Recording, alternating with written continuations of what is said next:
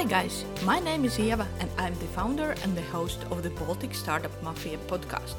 This is the second special episode of the podcast that is dedicated to the hackathon movement that started during COVID-19 crisis in Estonia and went global. And this time you have an opportunity to hear a story from the winner of the first ever hackathon that happened online. Here is an interview with Lauri Sok. He and his team formed and started to work while returning from skiing holidays. Lauri experienced the whole beauty of closing borders, staying in quarantine, and winning the hackathon. What else is interesting about him? He used to organize hackathons himself, but never had time to participate in one. Lauri is also organizer behind Startup Day Tartu, one of the biggest events on Baltic startup scene, and he has been ahead of Smart City Tartu project. We tried to cover as much as possible in 30 minutes, so I really hope you will enjoy our conversation. So you have pretty interesting story about the team, the idea when you decided to take part in the hackathon. Can you share it? Yeah, so we were actually a group of friends of ours. We were supposed to go to a skiing holiday about in the beginning of March, and originally we were supposed to go to Italy, but unfortunately, what happened there gave us some kind of warning signs that this place, especially northern Italy, is something that we should be avoiding. So about 3 or 4 days before the departure to our holiday, we decided that it's safer for us to take a car and drive straight to Austria. And at that time, Austria had only, I don't know, a couple of corona cases, and we thought that okay, this is pretty safe thing to do. So we drove to. Instead of flying, we drove to Austria, had a pretty nice skiing holiday in the Alps, and about 2 days before the departure, when we actually were supposed to go back to Estonia, we had a gut feeling that something is going to be pretty bad, and also at the same time, Austria already declared themselves together with WHO to be the high risk area in the Europe. And then we basically, what we did was that we threw everything we had into our car and started driving directly towards Estonia. And we knew already that some borders are being monitored, and we were somewhere between Germany and Austria when we had a discussion with our friends that like, okay, this thing, what's going on, it's pretty devastating, but it's also devastating for economy. And as some of our friends in our team are restaurant entrepreneurs and hotel entrepreneurs, and I'm also working in the event management industry, then we were like really worried what's going to happen with our employees that we're hiring, and where we get the turnover for the business, because we don't want to lose the people that we have. And on the other side, there were some people who were working for pretty big manufacturing companies who said that shit, it's the best time for us to hire because we are in a deep demand of food products and whatsoever.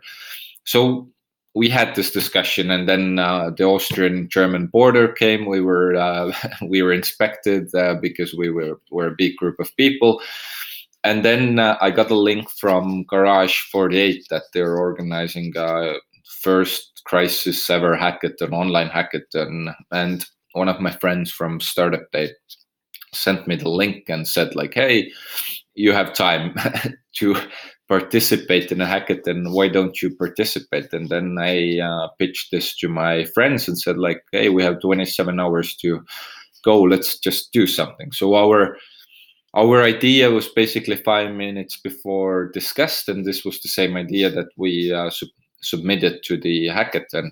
And then we kind of like drove towards Estonia. Every border behind us was closed down. Like literally the time window frames of us getting inside to the next country, either it was Poland or Lithuania or Latvia or Estonia, they were pretty narrow. So we were rushing on the top of the wave. And we kind of like started doing our prototype for the hackathon as well.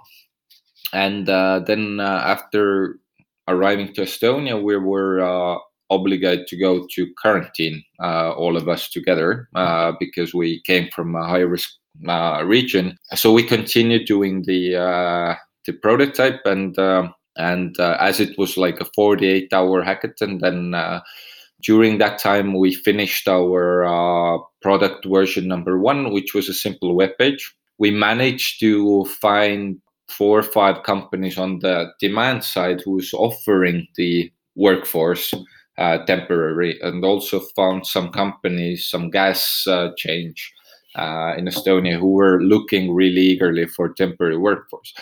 And then the first thing what we did during the 48 hours was that, besides that some guys were already working on the streets during the hackathon, so we validated the market pretty quickly, we managed to work out some really important assets of ours, what are the legal contracts between those 2 companies. As this is a different type of work relationship, you're basically buying a service from another company, and you're not hiring new people, then we needed to kind of implement this really quickly in our law system as well. So this was pretty much it, what we did in 48 hours. We won the hackathon.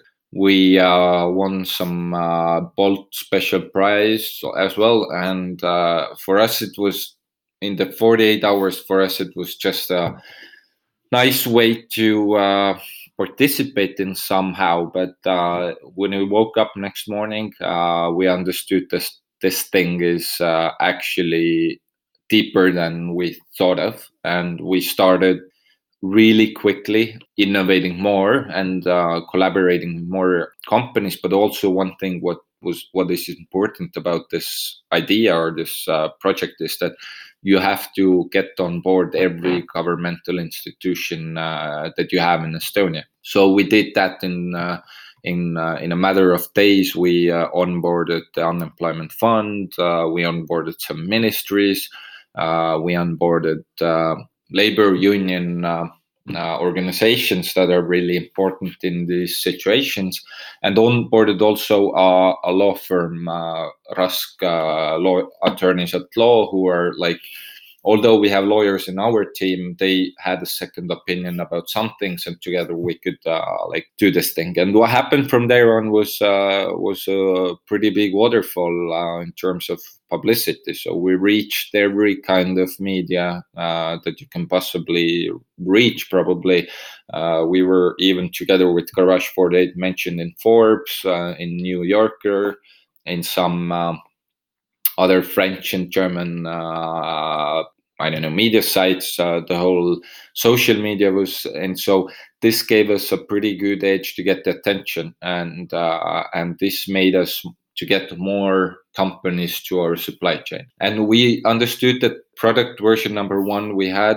that was built in 48 hours isn't enough for that. So we quickly, in 2 days more, we took another 48 hours, built ourselves this product version number 2 that's already available for use right now, and that we're using. And this is more advanced in terms of our customer service side as well. Everything's automated, and every inquiry reaches to our database. So it was a pretty fast-paced thing, and we were expecting a lot of I would say inquiries and job offers and job suppliers. But at the same time we launched our product version number 2, the government declared that they are gonna give the employers a rescue package. A lot of companies whose turnover has been reduced, if they reduce their salaries by 30%, and also if they reduce some other things there, then they would get some kind of money back from the government. And this made it different from our perspective, because now all the entrepreneurs stand still, because if you lend out your employer, you wouldn't get the money. So everyone were stand still. And this made us think more about the product itself. And then we understood that this temporary thing is a nice thought about crisis, and it will definitely, we already have some example cases where it gets you the relief. But the actual problem is not during the humanitarian crisis, as we have like people dying and getting sick. The real hustle or the problem starts off when we reach into the economic crisis, when there will be a lot of collective layoffs. And then we even went or dug in deeper into what if the crisis ends, even the economic crisis, what will happen then? And is there this kind of product on the market? And then we understood that if we're thinking about 2 months before what we had in an economic situation, then it was pretty typical that a new company startup who's scaling to other countries, they're in a deep need of a lot of workforce. And usually human resource people in their companies are doing this kind of investigation, but this is pretty inefficient in a way. So during the non-crisis period, we understood that this is something that we can help a lot of B2B moving between companies or from consumer to business. And also what we understood that during the non-crisis period, there are a lot of situations where you are desperately in a need of just temporary workforce. I would say, I don't know, concerts. We had Metallica in Tartu last summer. This meant a couple thousand people temporarily for site building. And you can get those people probably from companies that are in collective summer vacations, like manufacturing companies whatsoever. So it's a pretty interesting aspect. So it grew out from the crisis, but we already see that there are like so many things to focus on. And although a lot of us are entrepreneurs or been in a active business environment for years, we never thought of we end up doing a startup. Just last week, we submitted our ideas to a couple of accelerators as well, and it was nice to do that. The first slide of our pitch deck was that we're a 15-day-old startup, which is a remarkable thing in a sense. So yeah, it was a wild story. What your product is about right now?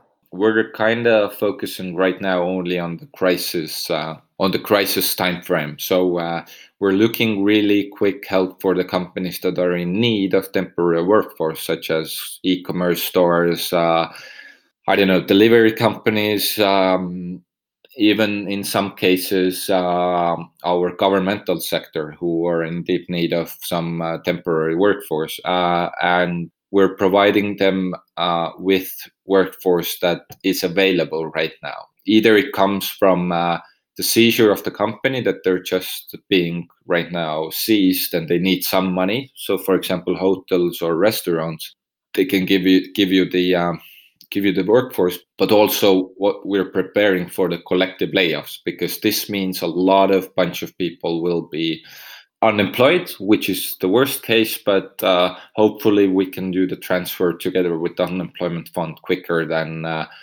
the employee should be without money whatsoever. But this is the focus right now. What we do right now as well, more in a international wide sense, is that after the crisis, even though we got the attention from Estonia, we got the attention abroad as well. And even doing a podcast with you right now means that there's an international interest about it. But we're exploring Germany a lot right now together with our partners, and just the beginning of this week even had some interest from Latin American countries.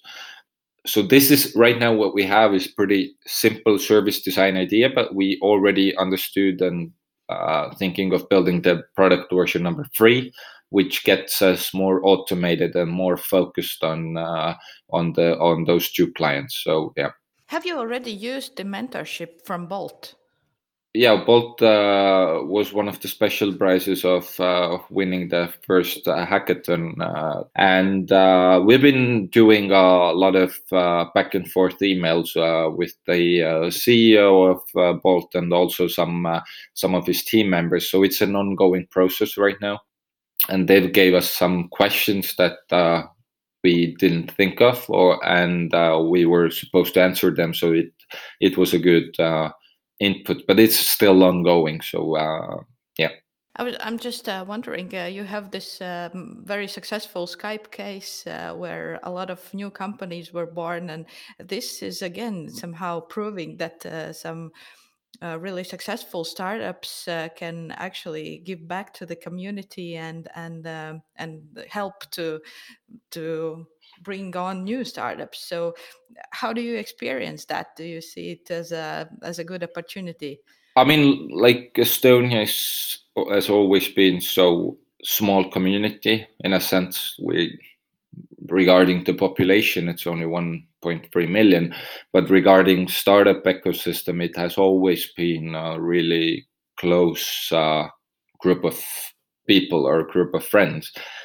This kind of mentorships, this has been going on before and will be going on after the crisis as well. And it's pretty usual that if you're building something new and you don't have the experience in it, but you're a guy who's willing and ready to do it, then the older founders or the more experienced founders will give you the shortcuts of their experiences to avoid the mistakes that they did during the process. So we even we conducted with ShareForce 1 our slide deck or a pitch deck, and then I made the slide deck like any other slide deck, and I know that you only have to have one sentence per slide, which is like a golden rule because that attention span is short. But still, we wanted some kind of second opinion, so we sent our slide deck to the CEO of Fractory, and Fractory is one of the highlight startups of our ecosystem right now. And the CEO of Fractory is a good friend of mine, and I was like thinking that he has some comments about our slide deck, but he basically bulleted into million of holes saying that your slide deck is a bullshit slide deck. You should do this way. But it wasn't like he wanted to be critical against us. It was because he had the same experiences throughout the past 3 years. So we kind of made a shortcut out of it. So this is how it works in Estonia, at least in our ecosystem. A lot of, and mostly people know each other, which is a good thing. You are also have been connected with the startup ecosystem, right? You have been organizing Startup Day in Tartu. When you look back at this time, what are your feelings? This event is quite big now and also well recognized in the region. Yeah, it's startup days. Yeah, I just told to someone else that I've been organizing hackathons and all the startup events for the past 5 years or something, but I've never participated in one of those. So it was my first time this time with the Garage 48 hackathon. But Startup Day is an interesting story. It started off this way, that there was one professor from University of Tartu who had the idea of doing a conducted event of different events, side events, because there were like a lot of entrepreneurial organizations in Tartu who were organizing their events, and he had the simple idea that, hey, maybe we should do one event together. And at that time when he pitched the idea to me, I was graduating my master's in University of Tartu, and I was his student actually. And he said to me that, hey, do you want to do a small event? Because I have had my event management agency now for 6 years, so I was just like, I was doing events already, and I said like, okay, it sounds good salary, seems pretty easy event. And the pitch was like, it's one keynote speaker, 300 people, and a couple of workshops.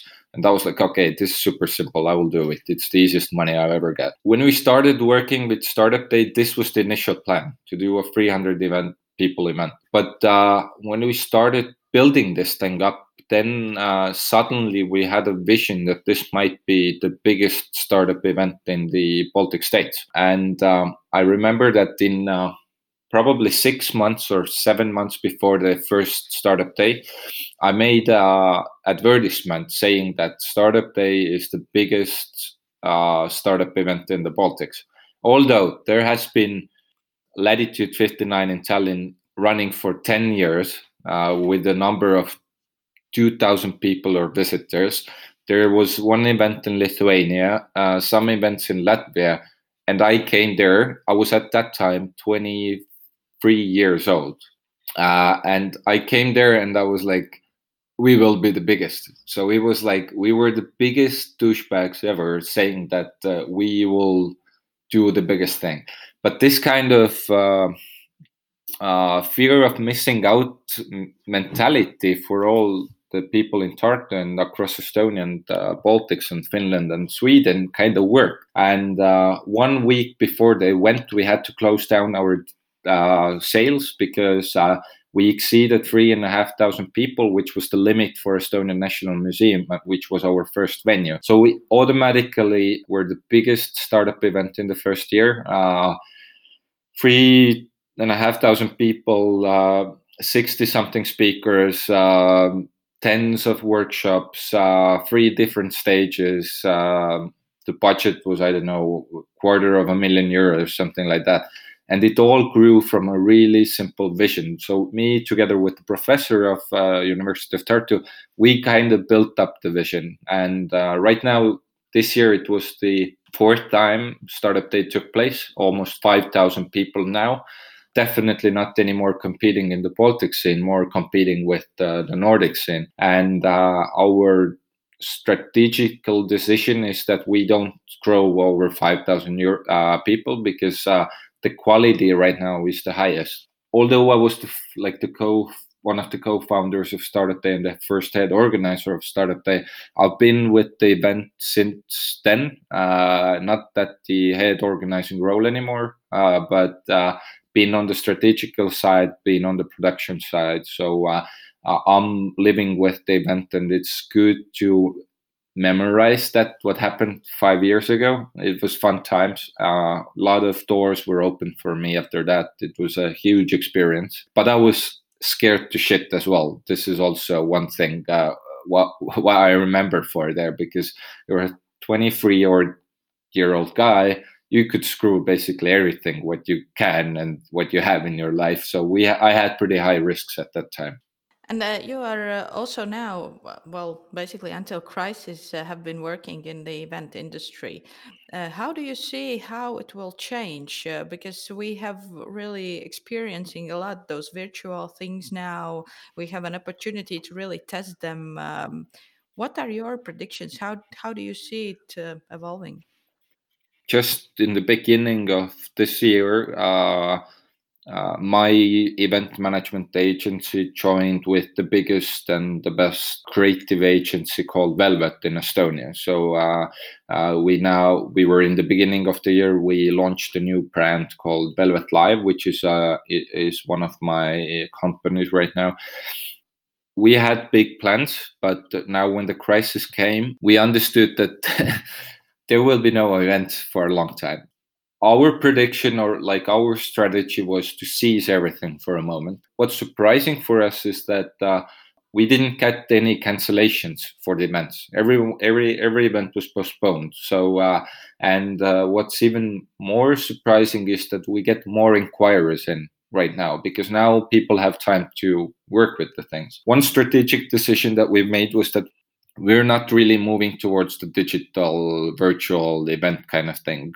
If the client asks that, we have all the possibilities, but this is not a product that we're kind of selling, because our idea of, or our kind of like vision about live industry is that you feel it with your heart, you feel it with your soul, you feel it with the smell that you're smelling, with the sounds that you hear, with the noise that's coming from there. So this is something that I believe that the virtual thing give you over, and I'm pretty skeptical about all those virtual party things. I think people are so filled up with online meetings. So one thing they want to do during the vacant time they have in their quarantined homes right now is to lay on a couch and I don't know, read a book or something, because you're always on the screen. So this is something that we kind of we don't see that it will be a huge trend. But I don't know. Some are doing it, and it might work, and for some companies it work. We are not right now focusing on that. What happens after the crisis? I believe that the event marketing industry will have its declining influence, because a lot of companies in their business wise way will cut their costs a lot. Event marketing industry is one of the first industries in the world that show that economics is running on a downside, not on the upside. And we will see it as well. There will be probably some companies will disappear from the market. Some stronger ones will remain. Hopefully, we will remain as well. But yeah, I think there will be a decline. But you have been close to technologies as well. You have been head of Smart City Tartu, right? Can you share a bit your experience? What does head of Smart City do?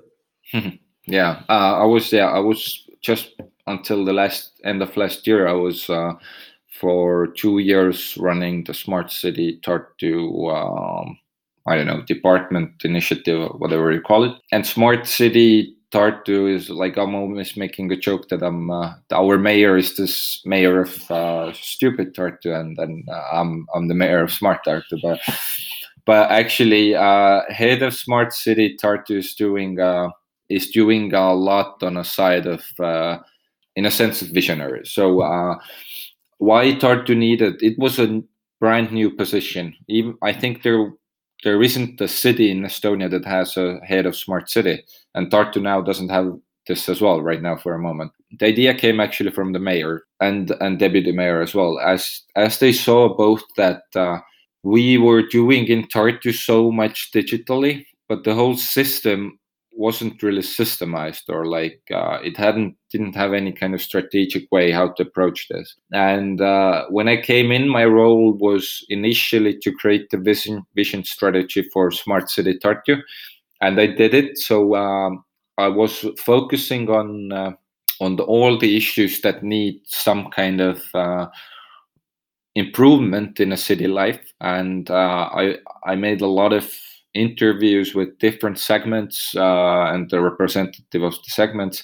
I understood what are the main problems in economy, what's the main problems in environment, in living, in people's minds. Kind of made a system or like a tool for city government officials, including mayor and deputy mayors, to run and understand what are the prioritized projects right now that we have to do. And somehow, if a new project comes in, we know that this is more important than the other project. And during the time I was doing this, we understood already that Smart City Tartu is a business toolkit for cities.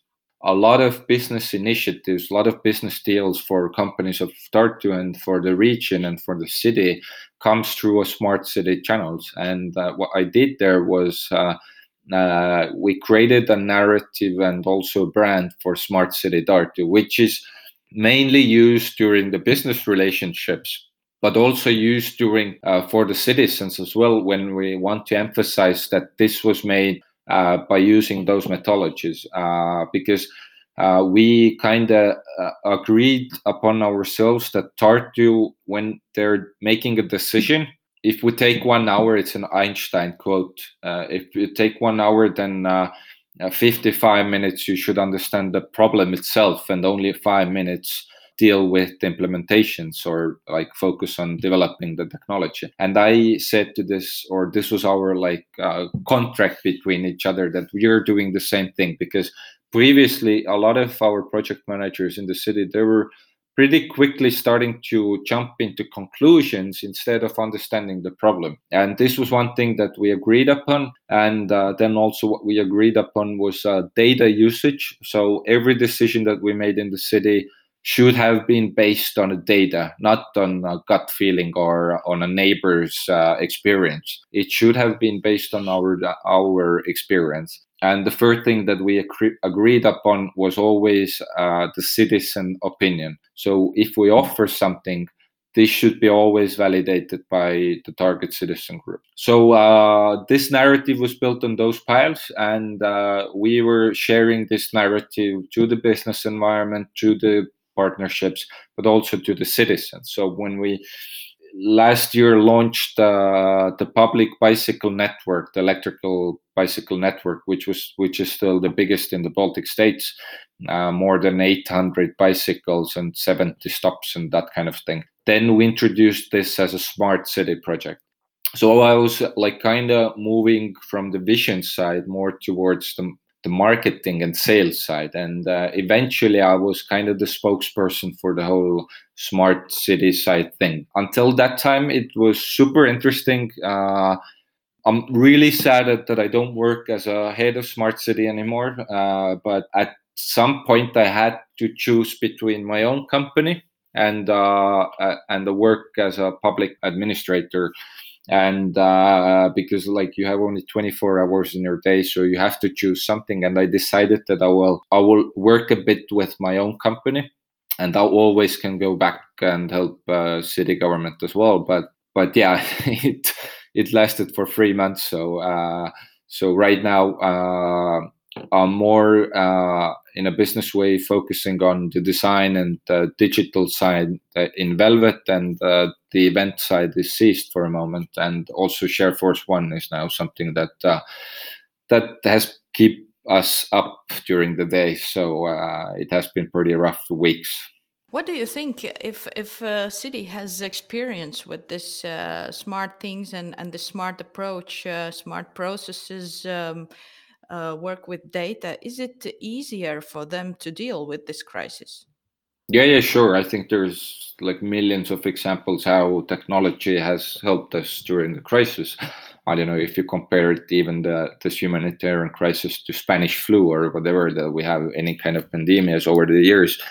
I think the technology has given us like a lot of ages for solving this kind of crisis. I mean, like even I don't know, Tesla reorienting their factories from car producing to producing the oxygen mechanisms, and some Estonian companies we already see. I yesterday saw alcohol producing company that produces ciders, I think, or punch drinks, that they are now producing the cleaning chemicals for the state and so on. So like pivoting really quickly and adjust with what's going on.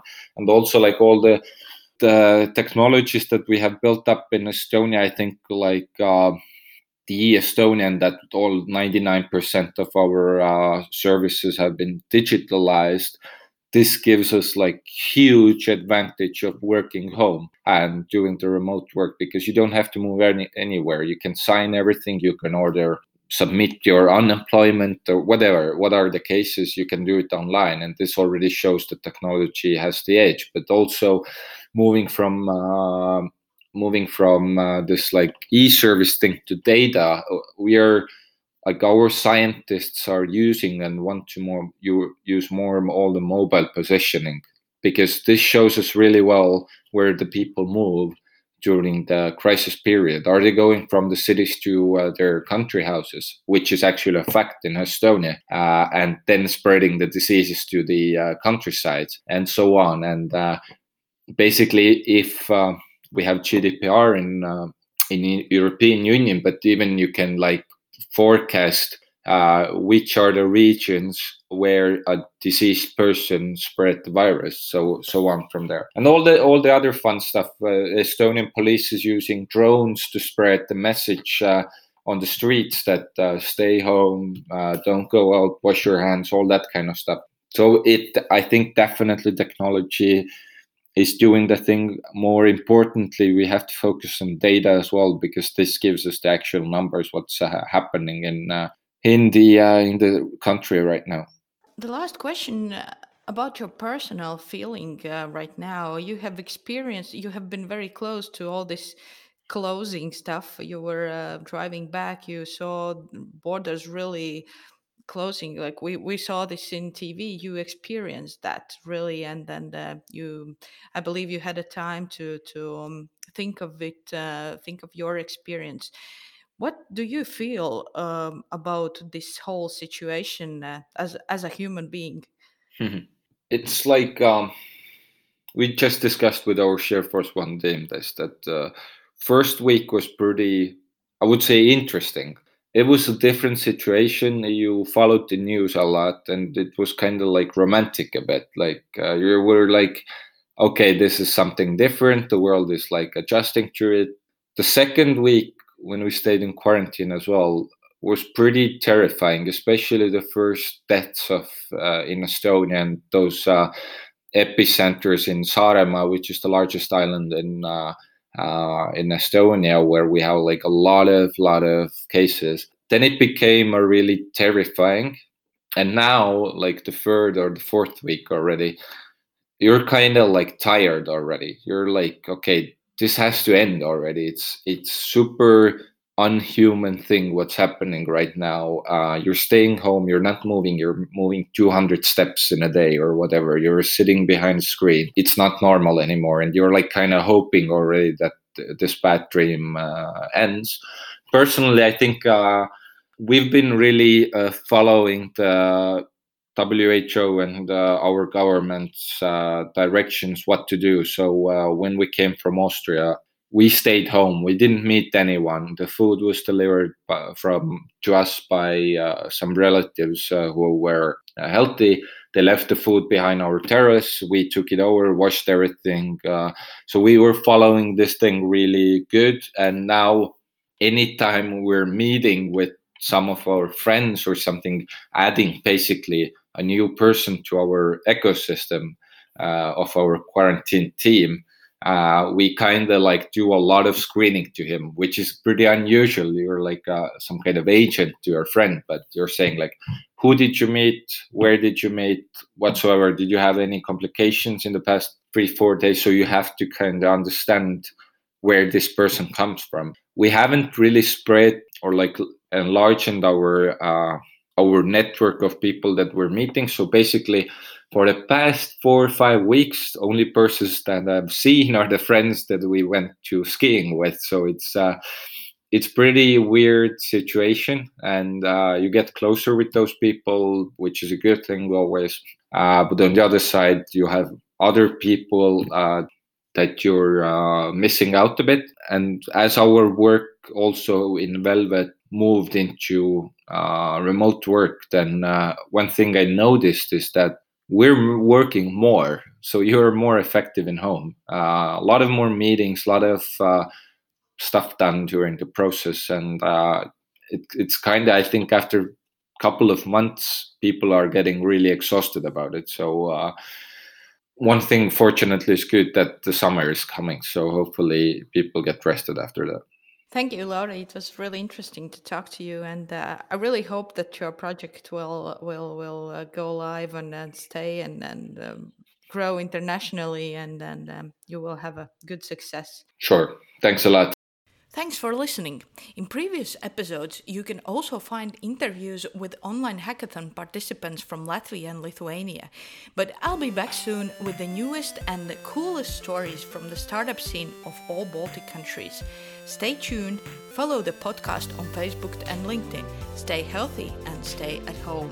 Talk to you soon. My name is Eva, and I'm the founder and the host of the podcast Baltic Startup Mafia.